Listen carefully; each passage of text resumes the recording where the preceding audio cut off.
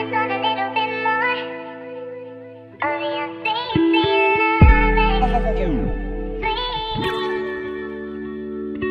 All over your bedroom floor, give me that sweet.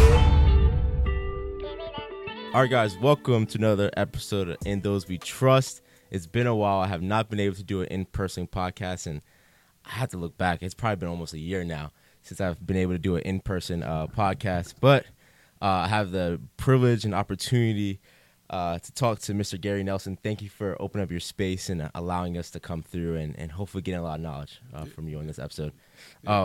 So this came about during this year. I would say I had the privilege of getting into therapy, and it was the best decision. I always knew I wanted to get into therapy. Didn't know how to go about it, the avenues to research. Like, I knew I wanted a black therapist in person. I didn't want nothing virtual because that was the biggest thing during COVID was a lot of virtual recordings, virtual in person, virtual session. I knew I didn't want that. Like, I knew I couldn't get nothing from it. But I was blessed to be able to really start my journey with you. But before we really get into all of that, I wanted to say, like, what made you really want to become a therapist or a counseling? Or do you call yourself a therapist, right? Yeah, I'm a therapist. Okay.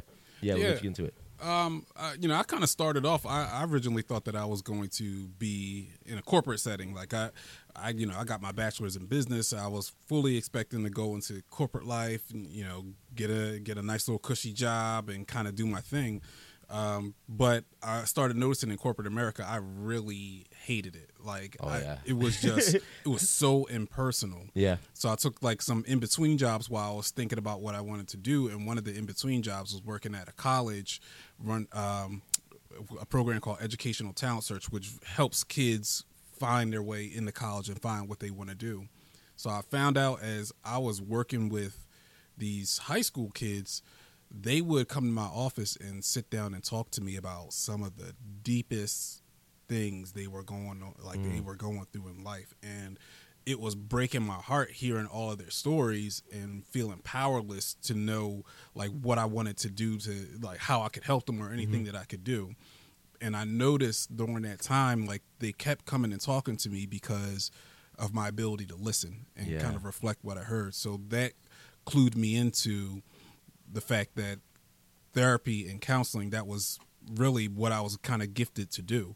So that started me on my journey to learning about counseling and the purpose of therapy and really digging into it, and then, ultimately going to school and becoming a therapist. Yeah. So if I'm going out there right now and I'm looking to find a therapist, what are like the qualities I should look for in my therapist that their belief system, like their like how they want to evaluate you as a person, as well as how can they help you? Like, what are the qualities I should be looking for and find the right therapist for me? It's because a lot of times the stigma is like, I find the guy, he's not for me, I never go back again. Like, so they stop just searching for that person. So what should I look for?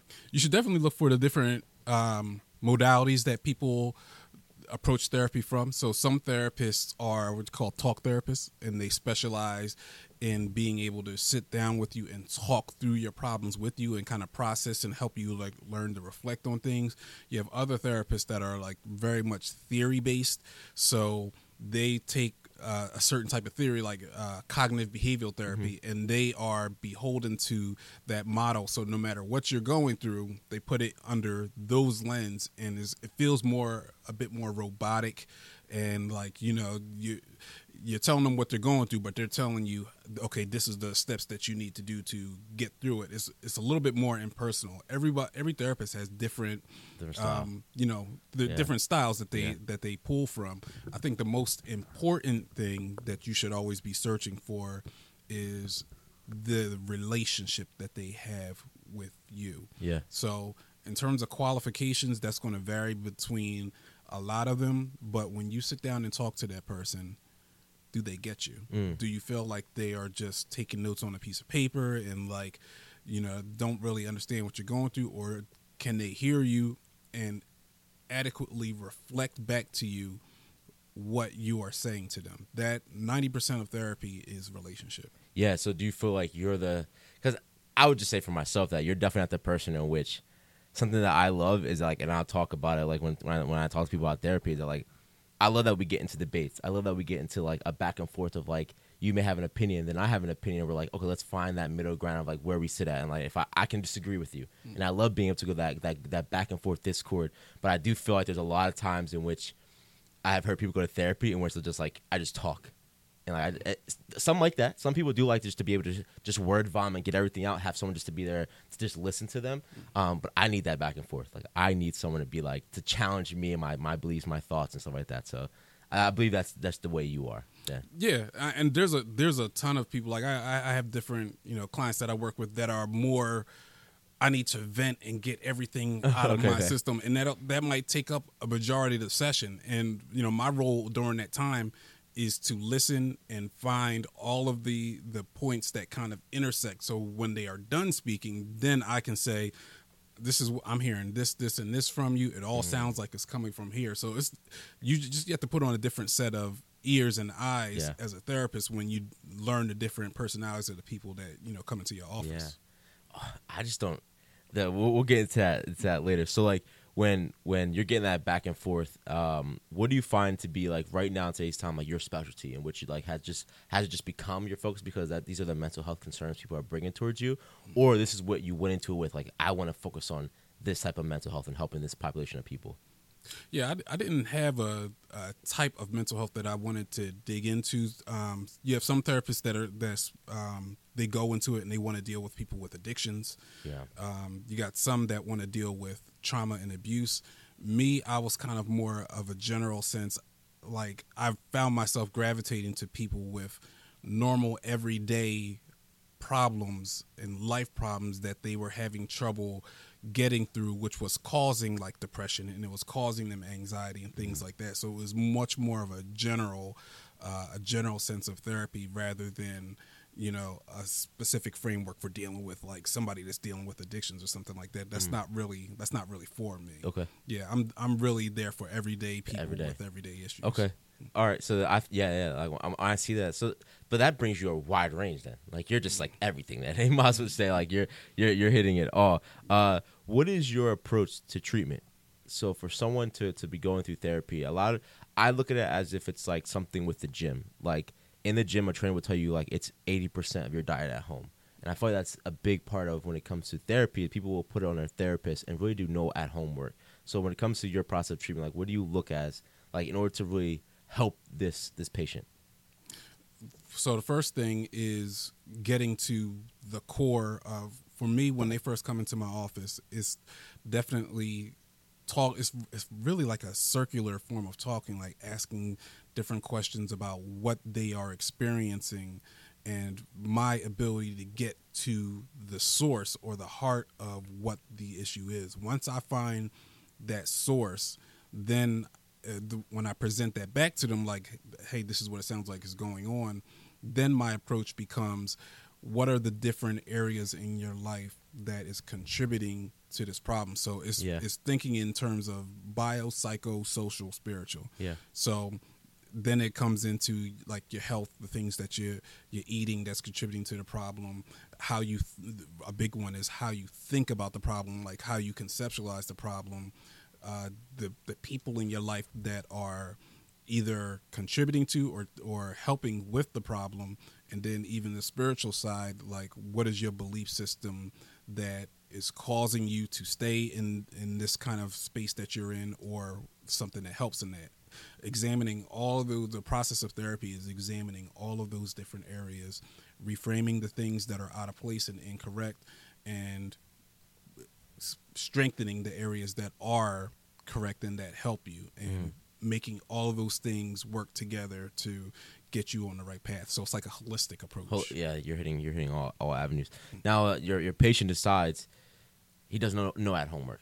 They don't do any of that homework, and at a point, do you get frustrated? You're like, no, I'll take your money, but as well as do you have that frustration of like, I want to see you grow, I want to see you work, I just don't want to see you come in here, and for that day that in which you come in here you feel the best self, and then the next day you revert right back to your changes. Like, how do you deal with that, like that type of patient?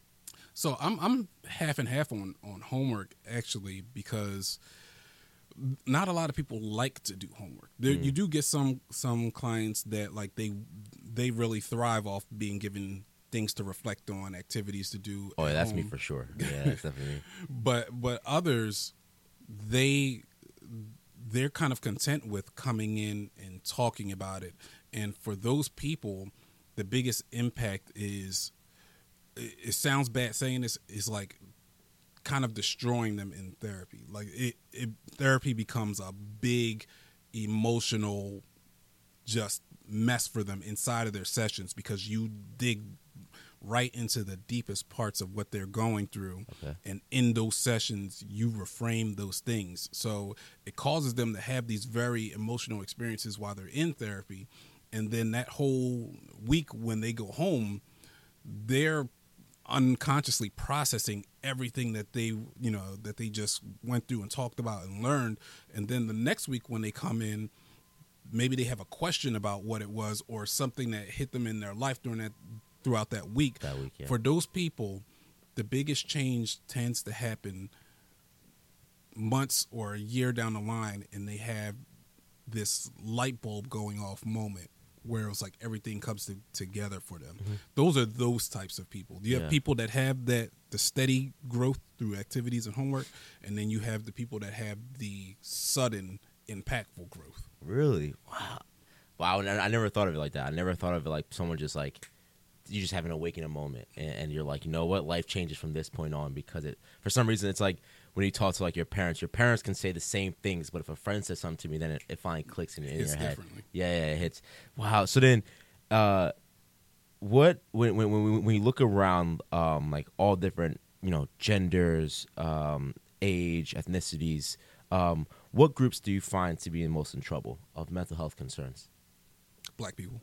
Really? Okay. Yeah. And the reason that I say that is because black people, black and brown people, because that includes Hispanic, therapy is stigmatized. Mental health is stigmatized. So anything that we look at and we have bad thought processes or anything like that, we automatically put that under the framework of, I'm crazy, I'm going crazy.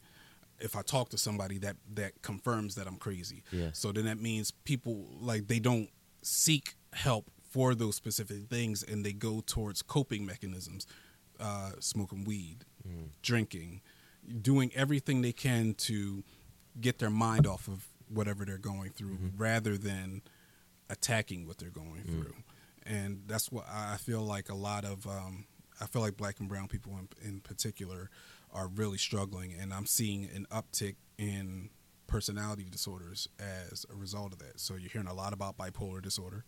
You're hearing a lot about borderline personality disorders. You're hearing a lot about narcissistic personality disorders. Oh, we're gonna get to that. Yeah. Yeah, these different things are stemming from those different areas. The ability to be going through something and not have somebody to talk it through with, being raised in dysfunctional families, like all of these things mixed together to severely impact how we approach life.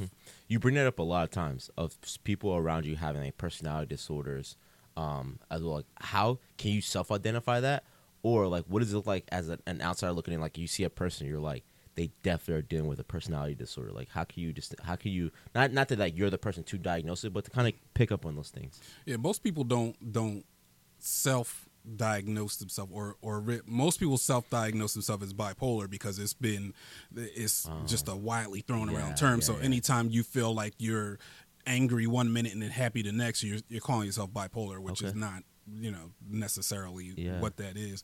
But it's one of those things where you really do need to get diagnosed with it. You need somebody to talk to, a therapist to walk you through that, because personality disorders are unique in that mental illness is one thing, like depression and anxiety. Like, you get depressed. You know when you're depressed because you know the feeling of being depressed. You know the feeling of being anxious. Yeah. Personality disorder is who you are. And so that is a hard thing to, who reflects on themselves and say, this is who I am. This is the way that I think. This is the way that I approach life. Not a lot of people do that. Yeah. But when you have people outside of your life and they start to notice the patterns in your life, like, yo, you're always a really cold person. Why are you always so arrogant? Why are you jealous of other people all the time? Like when you start picking up on these different patterns and you talk to somebody about it, then it starts to come to light. Well, oh, okay, my whole life is structured this way because I'm a narcissist. Yeah. Or, because I have borderline personality. So I'll have these, time periods when I'm just, off the rails, upset, like very emotional, not able to kind of like control my emotions. And then, then the next period I'm fine. Like those are the type, they have to be diagnosed. And that takes a lot for a person to actually adhere to those things and be like, let me discover, like, am I? Because for a lot of people, you just look at them like, oh, they're a bad person. Like, they could be a great person deep down, but they're dealing with so much internally that just being able to talk to someone. I think what's dope is I had Mr. Nelson come in and speak to the men on campus, the men and women on campus that we run at the college, a barbershop talk, and we opened it up to a men and women's debate, and we had you come in. And it's funny, a couple months prior, we had a session right by me and Marcus called "The Mental Health of the Man." And in that discussion, it's mind you, there's a lot of minority males in that room. And for them, when I asked them, like, would you go to therapy? Would you go to talk to someone? They were just like, no. Like, I would go talk to my boy, or I would just deal with that internally. No one, out of all the students who were there, they all said like they just either internalize it or they maybe talk to a friend about it. But I told them, I was like, your friend is maybe getting their information from bad sources of, i.e. like Instagrams, all social media realms, and they're feeding you this bad information. Does it actually work? Even though you have someone just to speak to, like, you need to go to a trained professional. I was like, if you want to go for sports and you need to get training in sports, would you just go off of the crackhead that lives down the street from you and get information from them and work out from them? Or would you go to the source of, like, this guy or woman is certified to help you mentally? But I think the stigma of going to therapy has definitely lessened. Like, I think there's so many more people that are now willing to go to therapy. They see it as not such a bad thing to do in our community, but it's still there. Of like, even like what scared me is like the younger generation. I was like, I thought you guys would be like, oh no, I love going, I want to go. But I feel like now the generations older than us, like my older brother in like his late 30s, is like, they're the ones now that are like, oh no, now I know it's acceptable, I'm going to go. We still have a generation who's like, I'm still not going. And I thought I would never see the day that would happen. Yeah, the younger generations are becoming more and more cold. So they are giving into what they're feeling. They're lacking a lot of empathy. Like this is kind of their way of dealing with life. It's not to let me address my problems. It is let me turn off the feeling of those problems. Yeah. Let me turn off my ability to care about those types of problems. So that's what we're noticing. That's why a lot of them, I feel like, don't come to therapy now or don't want to go, because it's like, oh well, kind of thing. Yeah, but yeah, that's rough. I just wish that we could like do something more for people to like get in the space. That's why I love bringing you on campus, because I was like, yeah, I go to therapy. Like, I had no problem talking about it open, but I was like, the person I go to therapy with isn't that who you're thinking in your head. Like, I would love for you to go see this person and like kind of grasp at it. And there's students still to this day that still hit me up like, yo, like, can you put me on to your therapy? I'm like, yeah, here's his website. Reach out to him. Like, he'll be open to talk to you. So that's there. In your sessions, what are a lot of the issues that you are seeing amongst like the totality of your patients? Is it a lot of relationship issues? Is it their own stuff? Like, what are you finding that has been the common theme throughout them all? Relationships. Okay. Relationships with parents, relationships with friends, and relationships with spouses and girlfriend, boyfriend type of things like that. That is so major. I've seen so many relationships that somebody comes in and they diagnose themselves as being depressed. After I talk to them for a while, I'm learning that, well, you're depressed because of the relationship that you're in. How you're functioning inside of this relationship is causing you to do things that you normally wouldn't want to do. Yeah. And as a result, that eats away at you after time. And now you find yourself this depressed mess and don't even remember when you started feeling depressed. And that's when it becomes scary, because now you're no longer relating being depressed to my relationship. Now it's just, I'm depressed and I don't know why. Yeah, I don't know why, yeah. So I have a hard, like, I think that term is, these terms today it's been great that these terms have been so normalized that people know them and use them without being scared of being called crazy, right? But I feel that there's people who have kind of took on that toll of like, I have depression instead of like, I get depressed. Like, so I have I argue with people with that who are like, oh, I had depression. I'm like, do you have depression or do you get depressed at certain points? Because that's just life. That's just being a human being, is you get depressed in certain moments, whether life is high or life is low. Like, but that's what you need in life. You need high moments, you need low moments. Understand that you are a human being and you're living. But do you feel like that term just gets thrown around a lot? Or people actually, you're just seeing they actually have depression?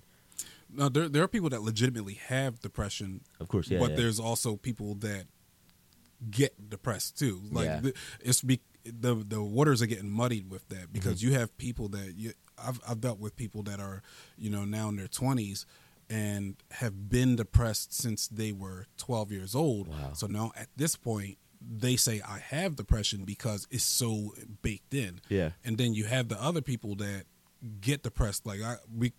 So in diagnosing it terms, it's like we diagnose people with adjustment disorders, with like mixed moods. So adjustment disorder with depressed mood, or adjustment disorder with anxious mood.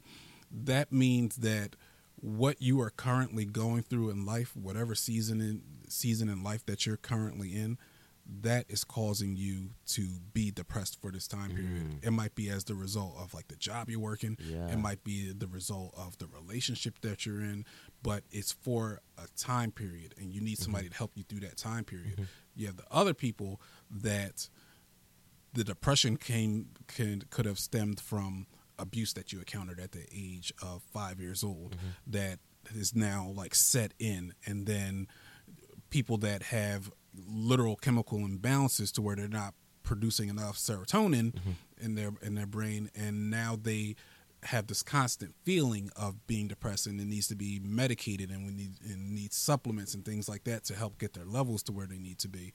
So you have both ends of it, but the problem is that people don't know how to identify which section they're in. Are they in the I'm depressed or I'm a depressed person right now? Yeah, like I definitely know that I have my depressed moments. Like, there's definitely moments and times in which it goes up and down, like, it.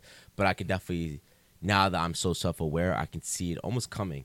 I could be like, is this a moment in which, like for me, it was the holiday season. It's like, is this a moment in which, if I didn't think about it, I just got to that day, and it would have hit me like a train. Like, I would have definitely been sleeping. I would definitely been feeling depressed. I didn't want to do anything. But I knew, okay, this is a possibility in which in other times it has made me depressed.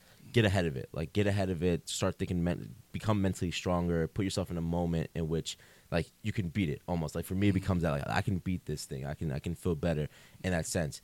I always said when I created this podcast, I would never talk about relationships. I would never, because I hate what we see in today's time on social media of, like, just the wrong guy and girl that have a podcast mic and camera, getting in front of people and speaking about the relationships, but they talk about it as a as a whole, instead of just individualizing it as this is my relationship, this is what I go through, this is what we do, and it just creates so much tension, and just it's to me, it's bad for social media, it's bad for humanity, because it brings in so much of like trouble into other people's relationships as well. Now the younger generations are idolizing these people, like you had the red pill, blue pill, you had the way to treat women and certain things. It's like, that's not reality, man. Like, that's not what you see, is not reality behind the scenes. But I would say within getting into therapy, that it was coming out of my relationship that I was with someone for 8 years, and it was like, what the fuck do I do now? Like, how do I keep moving after this? But in relationships today, based off of social media and stuff like that,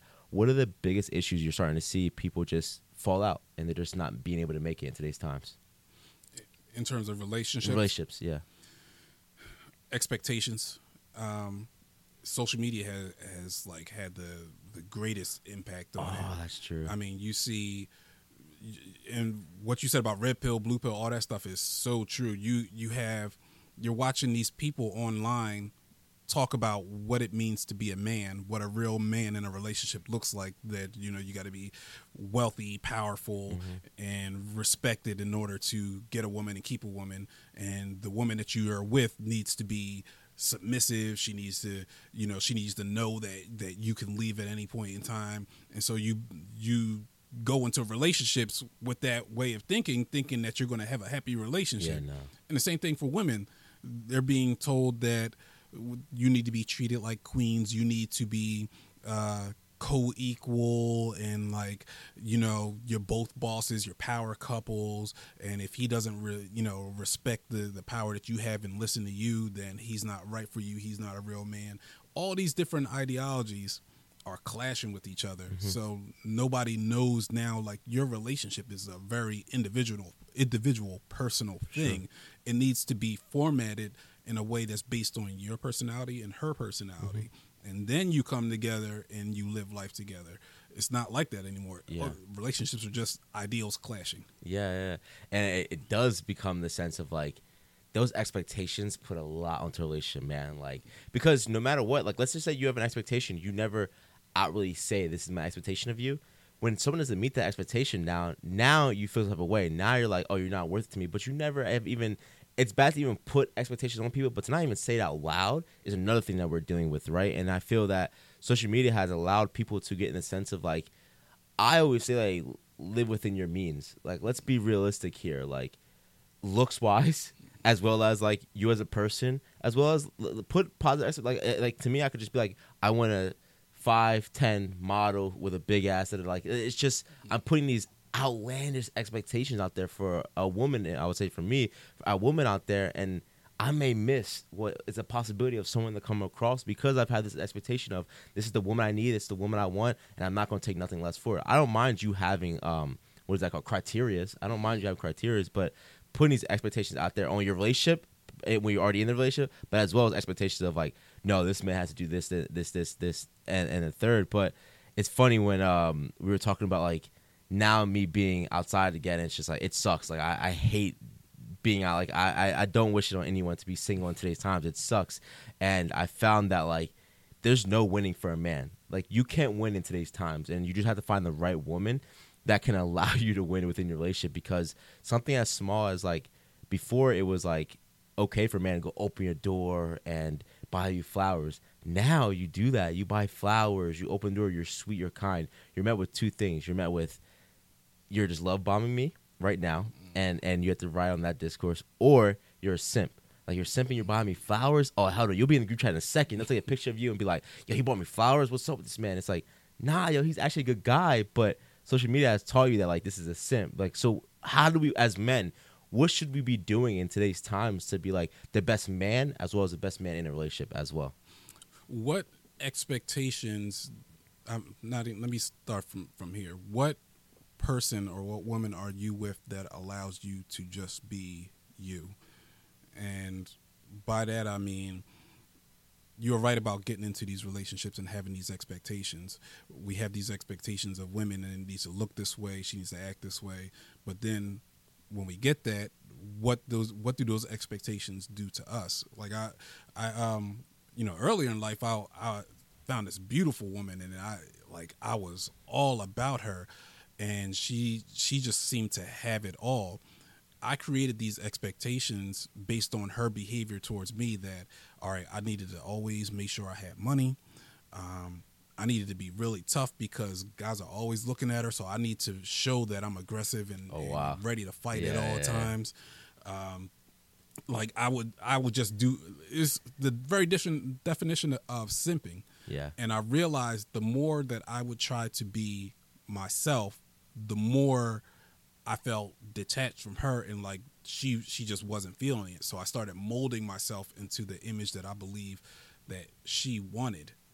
It wasn't until I noticed that this relationship is killing me that I started to pull back and started to become the person that I was supposed to be, care about the things that I wanted to care about.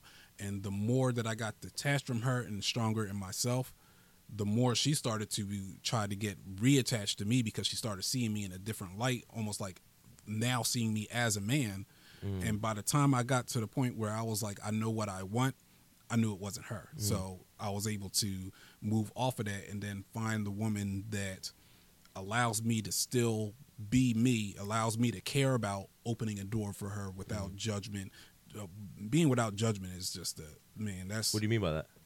Like, she doesn't look at it as, she doesn't have definitions for what it means to be a man.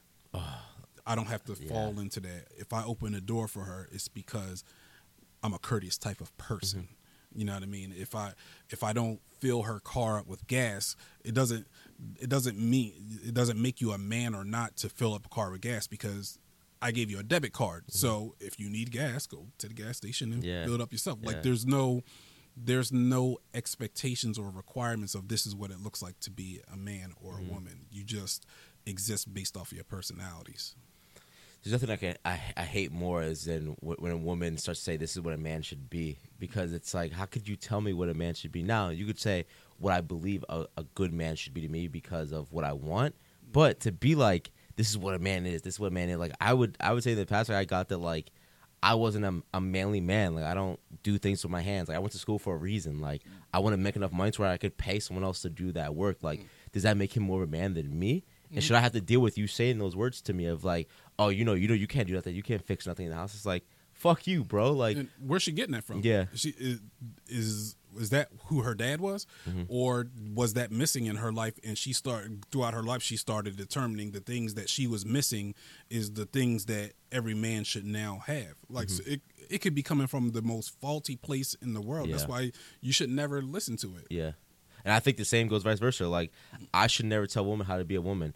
I should, in my eyes, like, I can say, like, I want my woman to be respectful when she's out in public. I have no problem with that. But I can't tell you how to be a woman. I can't tell you as a woman how to raise a child. Like, I can only say, like, what's good as a human being. This is good and this is bad. Be a good person. But as a woman, you know womanhood. You know what's best between your community to do best for women. But I just feel like as a man, like, you just can't win. In no aspect can you win today. Like, I mean, you get called, of course in my family you always will have like me being a light-skinned guy with long hair and like stuff like that, which is like, you're gay, bro. The stuff you do is gay, right? But then you deal with that as well of like you're sus, or like it's an ick. Like, you deal with that a lot of like, yo, you smoke hookah, that's an ick, that's sus that you smoke hookah, that's gay, that's fruity as hell. Or like certain things you do, you're like, what can I do as a man just to be myself? And I think that we've kind of put ourselves into categories to fit the mold of what we think that woman needs from us, instead of just, like you said, being true to ourselves. Of like, if you like me for me, I appreciate that. Let's figure this thing out. But if you don't like me for me, then we can't do this, because I'm not going to fit the mold you need and what you think a man should be. So I think that relationships in today's times are in such trouble. But the word of the year, I would say, is narcissism. You're a narcissist. They don't even know what the heck the word means. No one knows. In my opinion, I didn't know what it meant until you came in and did a speaking at the school as well of like, he's a narcissist or they're a narcissist. So I know you said that there's a list, and then if like you're 5 or whatever of these 9. So can you break down what an actual narcissist is? Yeah. So everybody's using the term narcissist, and most of the time they're using it now if they feel like somebody's arrogant, and they feel like somebody is gaslighting them. Typically, that's when common people say they come across a person that's a narcissist. In reality, there is a set of 9 different points of a person, 9 different personality traits that makes a person qualified to have narcissistic personality disorder, which is a lack of empathy, grandiosity, which is this belief that they are more than who they really are, believing that they're greater than who they really are, being envious of others and believing that others are envious of them. Arrogance is also, or haughty, we call it haughty behaviors. That's another part of it. Is interpersonally manipulative. So everything that they do is for their own gain. Even when they seem like they're doing something nice for you, if it always boils down to how it actually benefits them, that's being like interpersonally manipulative. So you have those different traits, and there's a total of 9 of them. If you have 5 of those traits on a continual basis, and what I mean is continue, like these are the things that's baked into your personality. You're constantly like this. Then you can start to be looked at. You can fall under that criteria of being a legitimate narcissist. Most people fit 2 or 3 of those traits at any given time. That doesn't make you a narcissist. That just means you got some personality issues you need to deal with. But because we don't know the true scope, if you people that have dealt with narcissists before, or people with narcissistic personality disorder, they know when they come across another narcissist. It is very, very much defined. Most people have not. So if you got 5 different criteria points and the person is consistently like this, and the tools that narcissist uses is the gaslighting and the love bombing, meaning when you first meet them, they make you feel like you're the only person in their life, you're the best person in the world, you're put on a pedestal, and then you start to notice that you try to keep that perspective that they have of you, of being on this this high pedestal. And because of that, when they say that you disappointed them, or they're starting to look at you different, you get panicked and you're like, oh no, they don't love me the same anymore, and you start acting a certain way because of that, trying to keep their love. Then that's a good indication that you've been love bombed, because now you're trying to keep this unrealistic expectation of what it means to be a partner with them. And then the gaslighting is like all the different things. I hate that so much. I hate that word too. Like, you're gaslighting me.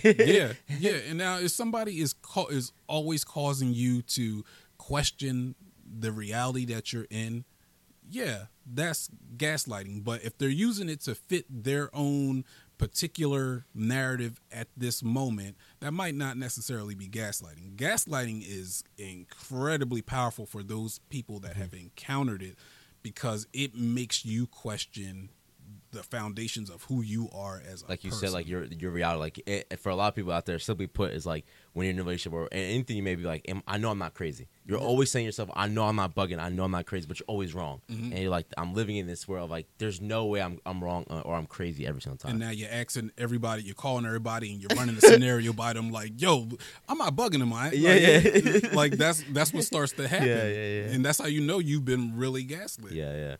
So is it possible that a person may have not been a narcissist before a relationship, but they get into a relationship now and they become one? Like, is that something that you see sometimes, that like in a relationship they become a narcissist and they're able to break away from it, or they just now have become a narcissist and they carry that throughout their day to day, and they carry that within every relationship that they may move on to? I think most people become narcissists based off their family system. So it really comes from being raised in dysfunctional family systems. So alcoholic father, abusive, traumatized mother, things like that. Being raised in dysfunctional families really breeds personality disorders.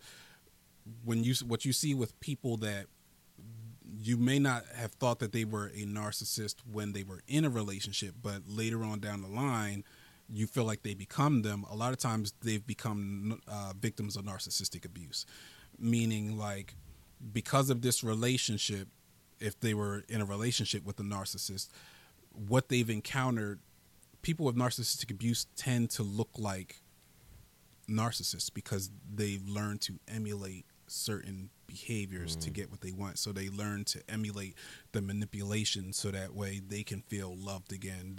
They start to take on the negative characteristics to help them cope with everything that they've been through. So if you have a person that was completely normal when they first started a relationship, and later on down the line, like now they're really manipulative and things like that, that's a good sign that they were in a really bad relationship, and it's caused them to skew the way that they approach life and their perspective on things. So I'm not just saying as me, but as a person that gets out of that relationship, that narcissism relationship with that opposite person. Again, we're not just saying a male or female. We're just saying, like, as a whole, I get out of that relationship. What is best for me now going forward? If I'm a survivor of being with someone who's a narcissist, what is best going forward now? Do I take it slow? Do I now look to jump in a relationship? Do I kind of deal with discovering the wrongs and faults of that person I was in a relationship? Like, how do I move forward now? I think you should take it slow and not examine the faults of the other person. Examine how you live now, the way you think about things, the way you approach relationships. What are you doing now that is the result of you being in this past negative relationship? What are some of the negative traits that you've picked up? And then how do I avoid or correct these negative thoughts that I've had and these negative traits that I developed? How do I deal with them so that way when I'm getting into the next relationship, I'm not creating expectations based on the hurt that I just encountered from the last person, and trying to shape this person in a way that it's like, I want to make sure she or he is not going to hurt me. So in order to do that, I got to make sure that they always know, like, I'm going to leave at any point in time. Like, we start to develop these different rules and norms and stuff like that to make sure that we don't get hurt again, not realizing those things that we're creating are really different forms of manipulation. Yeah. So, yeah, take it slow. Yeah. So when in today, I mean, forever, you've always heard that relationships are work. They're a job. They're hard. They're going to be hard. You have to work through it. But at what point do you say, this is too hard, I'm walking away from this? Like, I think that you hear people talk about, like, let's go to therapy. I mean, you're seeing boyfriend and girlfriends going to therapy, and they were only together for a couple of years now. You're starting to see that trend happening. So when is that a certain point in which the biggest advice you've given me is it's not work. It shouldn't be hard. It's going to have its moments, but it shouldn't just be hard for a long period of time. So how do you know what, this relationship just isn't it? I need to leave. Yeah, I completely reject the idea that relationships or marriage is supposed to be constant work and it's supposed to be constantly hard. Like, when the two of you come together, you become one. Like, if it's not easy to, like, if you're not progressing with each other for a certain purpose in life, why in the world are you married? Like, if you just got warring ideals, then yeah, that's going to be a problem. But if you are on the same page and headed towards the same goal, there's not really much to get into it about. Yeah. I think if you are in a relationship and out of 7 days in a week, 4 days you are going at it or have some type of disagreement, then there's some foundational problems inside of your relationship. Facts. The way that the way you constructed the relationship, the values that you have, knowing what you do need to know each other's roles and what those roles look like. You need to know what loving each other looks like. So a big thing now is the love languages, but those things are actually kind of important because if you know you're the type of person that, like, needs to be affirmed or praised at different times in order for you to kind of keep going, then your partner needs to know that, because she knows she's going to need to be there, be that support to you, that's encouraging you at different times, and vice versa. If she's the type of person that she feels most loved when, like, she receives this little gift that's like, I've been thinking about you, then you got to incorporate that into how you approach the relationship. So those are easy things when you really think about it. But if you're arguing 4 days out of the week and like, it's just like you two don't feel close to each other until after you've had a big blow up and now you've had the makeup sex and like, for those next 3 days, like, everything is on cloud nine, that's a huge indicator that something's fundamentally wrong in your relationship. Man, that's a reality. that is definitely a reality for those out there, because you get told from generations and generations prior, like your grandparents, your mom, if you're blessed to have a mom and dad in the same household, of like, it's going to be hard. And one thing that's pretty cool that I'm starting to see now is that, like, I see our parents, like, when I talk to my friends that grew up in a 2-parent household, and I'm like, yo, did you ever see your parents argue? They're like, maybe once or twice. And I was like, wow, like, I love hearing that there's more people out there that, like, they grew up in a household in which they never saw their parents either fight. So it is a possibility of, like, there are more people out there who have definitely seen a great household and don't have that trauma of growing up in that. But how much is of your childhood traumas at fault into which, if it's never addressed, come up still in your adulthood life? Oh, I mean, that's as close to 100% of a problem as there is. Like, really? The things we go through in childhood shape the way that we think and the way that we feel, the way that we behave. So, the different things we go through in life, now, you go through something when you're 5 years old. When you're 25 years old, if you had never addressed those things that were going on and they've now had time to take root and to shape the way you think and act, when you're 25, you're going to be pretty messed up. Yeah. Like, it's very hard to, like, because then you got to dig through it and find, where did these problems start? Where was the origin? It's hard to do that when you're 25, trying to, cycle all the way back to when I was 5 years old. Yeah. If this person was 5 years old and, they had counseling, they're addressing what's going on at that time Yeah. period to be able to reshape them in a more healthy way.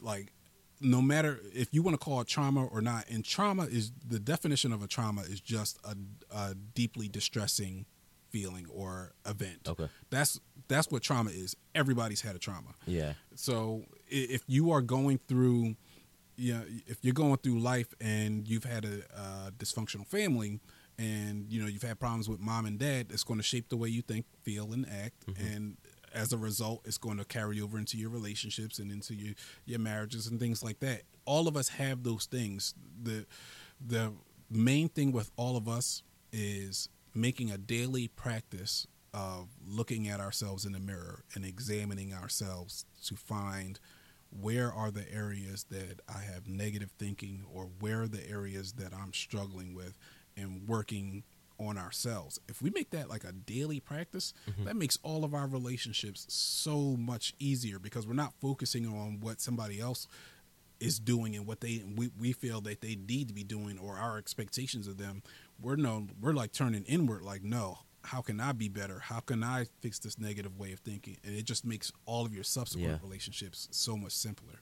But so I'm trying not to speak from personal experience, but let's just say for me, for instance, like the relationship I had with my mom was amazing, and then we had our disagreements, and I found that like where I was at fault was looking to deal with how that affected me. And the worst thing for a parent is when they get the report card, in which their kid gives them the report card, and they're like, no, you fucked up here, because the parents want to hear that. They want to see that no, I did everything for you, I was perfect. So you deal with that, and you kind of have now like a parent who may not be as open to those things. Now you're creating more issues. How do you now deal with that of like, I'm dealing with my childhood traumas, but I can't go to my parents and address them with those, even though they may still feel that way of like, still may act that certain way, but you have to now be mentally stronger to like, all right, now I know how to not have the way they act affect me so much. But it's so hard to do that of like, I'm addressing my childhood traumas, and the reason for my childhood trauma is maybe my parents, but I can't fix those issues with my parents. So now I just have to internalize, deal with that of like, no matter what they're going to be who they are, I have to love them as my parents, but now I just have to move forward with it. Yeah, that's really powerful. That's really difficult to do.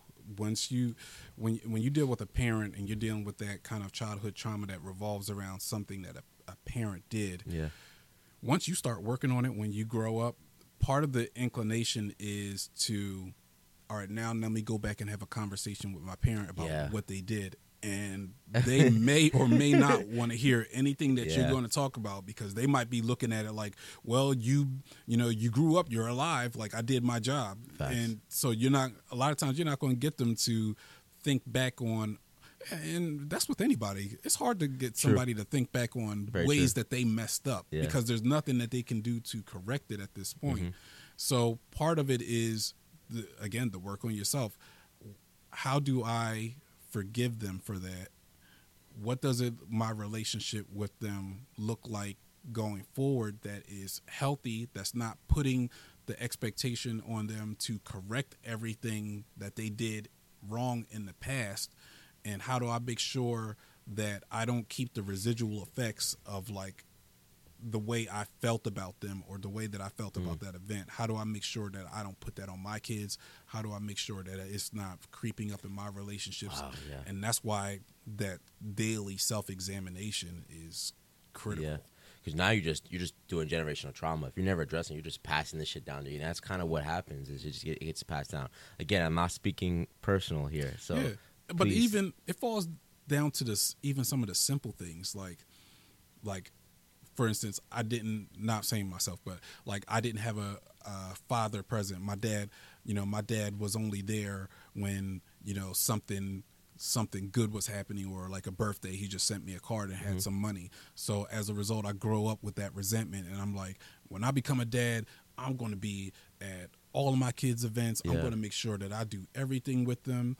And while, that sounds good, you're now basing your life on something that you didn't have growing up, and that may not be what your child needs, because what if you become now a helicopter parent that's trying to direct every aspect of your child's life, and now they don't have the ability to kind of develop their own sense of self and like how they want to navigate in the world, because you're busy telling them you need to do this, and this, and you're hovering over them. So while we need to really come to the realization that like a lot of the ways that we're approaching relationships and kids in life is based on what we didn't have and what we felt like we needed and what we want. And, you know, that's not necessarily right. Yeah, that's a good point. And I would even say, like, it's funny, like, just looking at myself is that, like, with my parents, I was able to be like, you know what? I don't need to hold them accountable for certain things. I understand that that's what happened. It is what it is. I can move forward. But when I move into like my personal relationships moving forward, I found that like I'm like, no, I need you to understand and be accountable for these things instead of just being able to just move forward. If I go within with that perspective, like how I went with my parents, and then going forward within like any personal relationship, certain that I might go forward, it's a huge difference. It is. You look at it very, very differently. So then if now I'm looking and I have friends and people out there who may be dealing with like, I think people think of like when I don't need to go to therapy because I don't have nothing huge, grandiose going on that I need to like engage in the therapy. What are signs or what are some things that I should be able to like if I'm looking internally, do I need therapy? If I'm questioning, do I need therapy? Like I really don't have nothing going on, but maybe it could help in certain aspects. Could therapy just help everyone? Even if it's once every 3 months you go.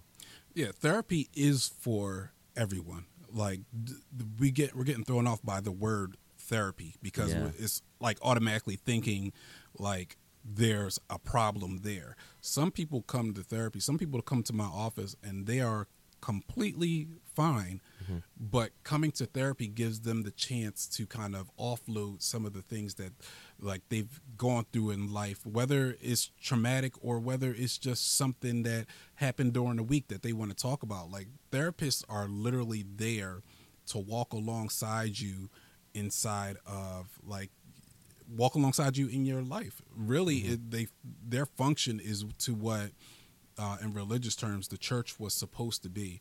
We were as a people, we were supposed to go through life like sharing our burdens one to another and walking through life together to make it easier for us to navigate life.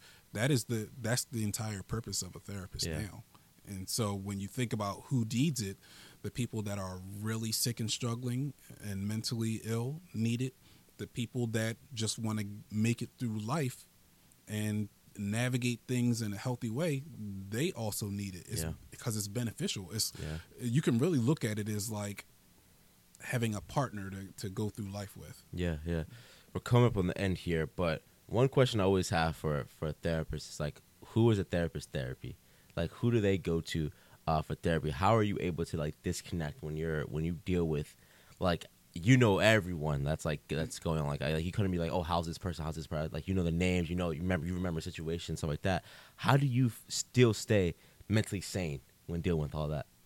So therapists should always have a therapist or like a supervisor, because it's good to have another set of eyes looking at kind of the things that you're dealing with and how you're approaching somebody else to make sure that none of your stuff is getting into it.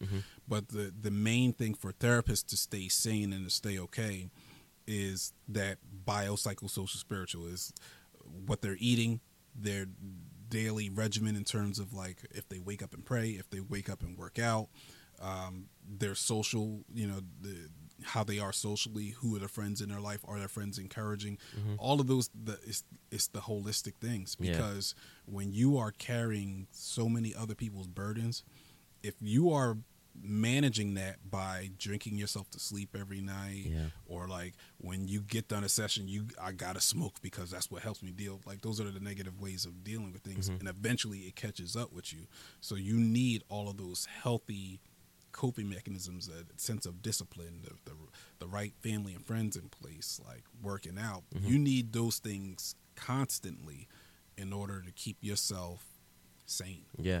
So one last thing that you brought up was vices. I always say that every man should have a vice, which is like women as well. Like every person should have a vice. When does a vice become bad? When you say a vice, what do you mean? So like I'm someone that like I don't drink, I don't smoke.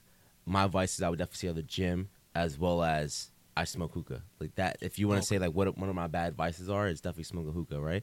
So like I think that if it's a good vice, you know what I mean? Like let's say a vice for someone is like they only drink on the weekends. Like what are like is it okay for people to have vices? I think I feel like everyone just off themselves if they didn't have a vice. In my opinion. So everyone is always going to have a vice or something that they're inclined to do that's not good. Yeah. So for those things, for the things that are not good, you know that's going to be something that you have to consistently work at and try to defeat. That's without a doubt. Yeah. Good vices, I wouldn't probably call them a vice. I would call them like coping mechanisms, because that's what essentially it is. Okay. Everybody should have those, because the good ones, like the exercises and the eating rights and prayer and things like that, those are things that help you combat the bad vices, and help you combat all the other things that you're going through in life. I mean, those, to me, that's of primary importance. Yeah.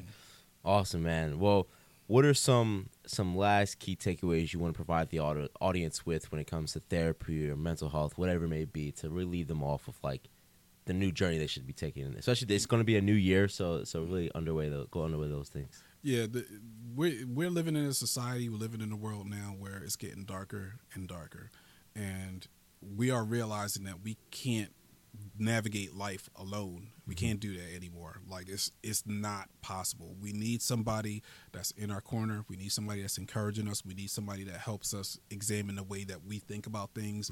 That's the purpose of a therapist. Find a good therapist, somebody that aligns with your belief system and your values. Yeah. And hold on to them. Maybe it's not a therapist. Maybe it is a really good friend that has a sound mind, that is, that carries a peace with them, that is really encouraging. If they are a great source of strength for you, then lean on them too. But don't discount a therapist just because you think it's something that deals with mental illness, because that is not the case. So just find somebody that you can walk alongside of in life and hold on to them. Wow, yeah, and that's harder than said than it is very difficult for sure. At this point, are you still taking any new like clientele or anything like that for people to go to reach out? Yeah, it's limited, but so I would say anybody that want to reach out sooner rather than later, because I do get to a point where I fill up and I know that it'll become too much. You can't try to help too many people at the same time. Yeah. So, if you're somebody that really feel like you need it, then definitely reach out to me and we'll see what we can do. I would definitely have his website in the link in the description as well, and at the bottom of the screen here.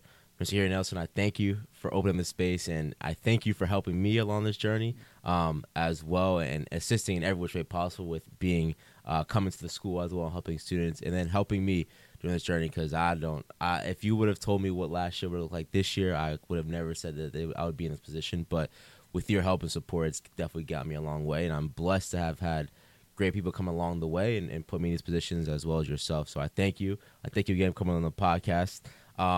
Guys, please make sure you go out, subscribe to the YouTube channel and Those We Trust. Please listen to us on SoundCloud, Apple Music, Spotify, Amazon podcast as well. We're everywhere. Please hit that subscribe button. I appreciate you guys. Trust up. Thank you again. Thanks for having me.